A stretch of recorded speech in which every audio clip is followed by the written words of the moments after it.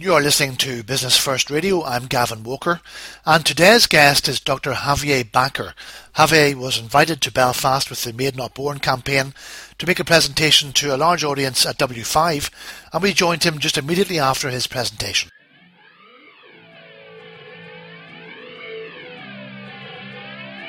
You're listening to a podcast from Business First, and if your company had been the sponsor of this podcast, you would now be listening to your promotional message. Podcasts have become one of the most innovative, popular and cost-effective ways to get your company message into the business community. For more information on sponsoring a series of podcasts in association with Business First, please contact Gavin Walker on 9147-2119 or by visiting the Business First website at www.businessfirstonline.co.uk. And now, back to the podcast. Okay, we're back, and today our guest is Dr Javier Bacher. Javier is a cognitive psychologist and has just been talking to a fairly large crowd of local business people we've met here at W5 as part of the Made Not Born campaign. So Javier, you're very welcome. Can I ask you first of all what your thoughts are about the Made Not Born campaign and the concept behind it? Well, to be honest, when I was invited to come over here and I went to the website and looked at a bit more of the campaign, it felt like something I could have written myself a few years ago.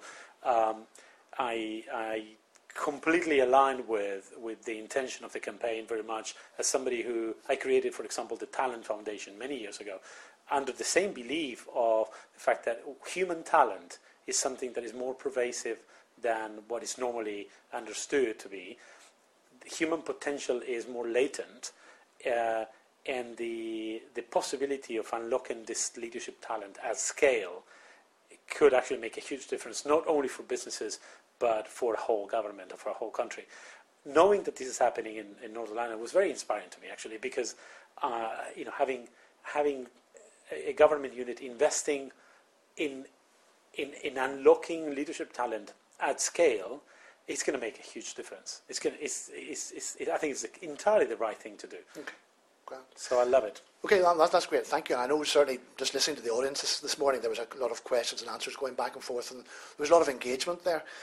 My understanding is that you are really very keyed into the idea of people within an organisation engaging with it, and you talk about that leadership is the ability to create movement and deliver value. So how do you do that? How can you do that within an organisation? So let me answer in two parts. The first one is, why do I come up with that definition of leadership? If you look at the words leadership, leader comes from the Old English leden, which meant to move, it meant to change. And ship, like in stewardship or fellowship, comes from the Old German schaffen, which means it implies something of value. So you put those two together, I define leadership as having the ability to make changes or generate changes that add value. It is not something that only a few people at the top can do.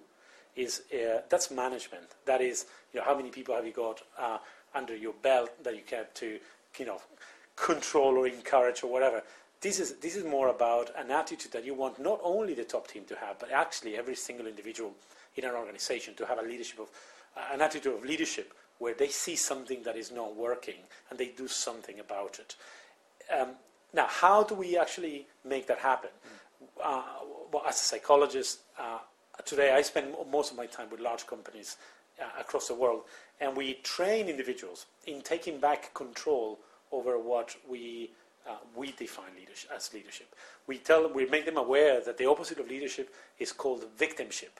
And they laugh at this, but victimship is the ability to do nothing because I got a good reason. And everybody has a reason that stops them from actually taking on responsibility for whatever they see around them that might not be working, whether it's business area or actually in personal lives. So a lot of people will have no-go areas in their personal lives because they got hurt before. What we do is we train them to recognize where they are in the victimship leadership scale, and we give them a few tools like we shared this morning.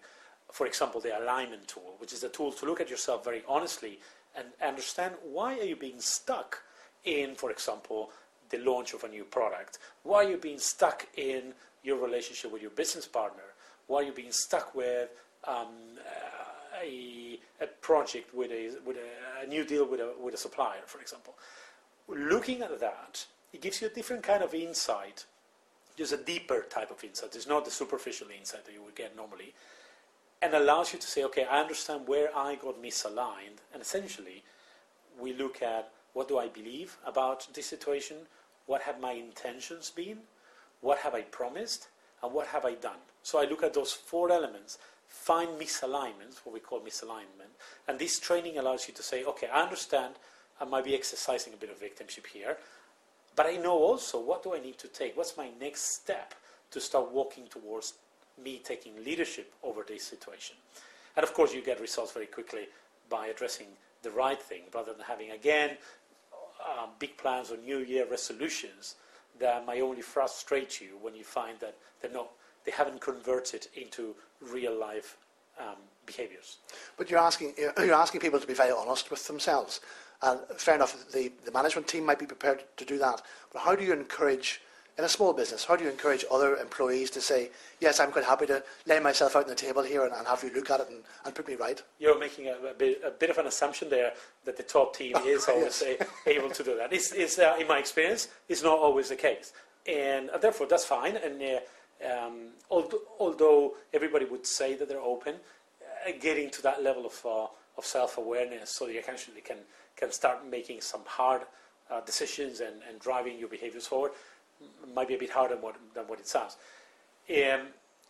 So whatever we find an individual who is enjoying victimship too much, because that's there to be enjoyed, like having a reason why life is so hard or why the economic context is so difficult, etc. So we all kind of rejoice in our paralysis instead of actually becoming leaders that who can drive things forward.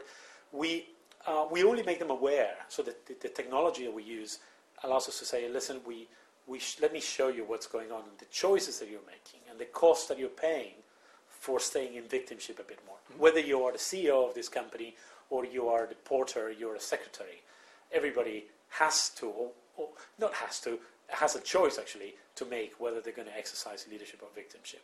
Once that you see the costs and you see that it's your choice, most people, not everybody, most people stand up and take some new action. And that's very exciting because it's contagious. In the same way as victimship can be very contagious and creates a culture of passivity and resentment and blaming the top guys as them. They are the ones responsible to making it all happen, which in practice is impossible. You can't change a culture by changing the behavior of the 2 or 3 guys at the top. It's either everybody is a leader or nobody is. Okay. So one of the things that you've mentioned there a couple of times, you've touched on it, but one of the things you talked about quite a bit this morning was this concept of choice, and how we sometimes use the phrase, I have no choice and I can't do that. Would your suggestion be that you always have choice, or that choices are something that you consciously or unconsciously make? Yeah, in reality, we might not like the options that we have, but we consistently have choice. So yes, you might have you might not like that the options are restricted, and you live in a place where some resources are not available, or you happen to be, partnered with a partner he or she doesn't have the right skills, or the team or whatever. That's the context that you have to live in. You always have choice.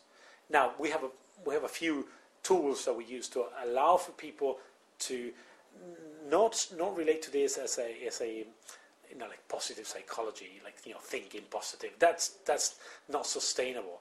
It is about training them to be very honest with the looking at the choice that they have available from a very different angle. So when they apply these techniques, what they get automatically is a more mature relationship with their choice. And even though they might continue not liking their context, they just move ahead with it. They move along with it differently. Okay. I'm putting that into a business context, and again for a small business.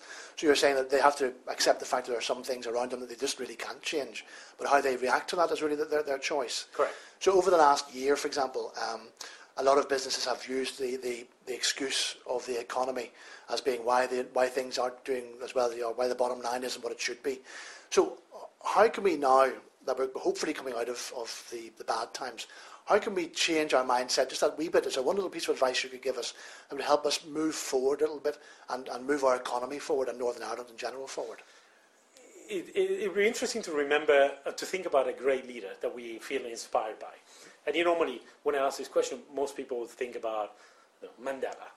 And the only common element across great leaders, inspiring leaders, has been that their context was difficult. So Mandela had a horrific context in which he needed to demonstrate or to apply leadership. So expecting the context to be perfect is missing the point. So of course, if you had a great economy and your clients were queuing up to buy from you and your employees were ready to work for free and your competitors were stupid, then I could do your job. The challenge is when we start to look at our job as leaders of businesses, and particularly in the SME world, as a challenge, then we're missing the entire point. We need to challenge, do you really want to be an SME leader? Yeah. It comes with a package, it comes with a bundle. I mean, right now, yes, the economy is recovering, so people might be feeling more optimistic, but let's not distract ourselves from what leadership is. Leadership doesn't require the economy to be perfect in order to show up. In fact, the harder the economy, the greater the leadership that is required. It's a bit like if you're going to a doctor and they're operating on you, and all of a sudden you get a bit of blood, and the doctor feels he's going to pass out because he hates blood. What would you tell to that doctor? Of course, get another job. It's not for you. Now, of course, you don't want to go to a doctor who loves blood because that's not very healthy for you. But essentially, is the relationship between doctor and blood is the same relationship that exists between leadership and challenges. So today is the economy, tomorrow is a labor market which is under the war for talent, which is going to happen now. We're having talent being poached by the BRIC countries, and so great people are now leaving Europe and going to Asia, for example, or Brazil. That's the challenge of the day. So if you're going to run away every time you see a challenge, is that you missed out what being a leader means. You need that challenge. If we go back to the definition of leadership, the ability to generate changes that add value, you need something that needs changing. If it was already fixed, you wouldn't need leadership. Yes, that's true. Okay. All right, well, so thank you very much. I noticed a couple of things, actually, that you are a consultant for investors and people, but also to the royal household. So can I ask you, are you going to the wedding? I can't comment. Okay. This is Javier Bacher. Thank you very much indeed for joining us in Business First. My pleasure.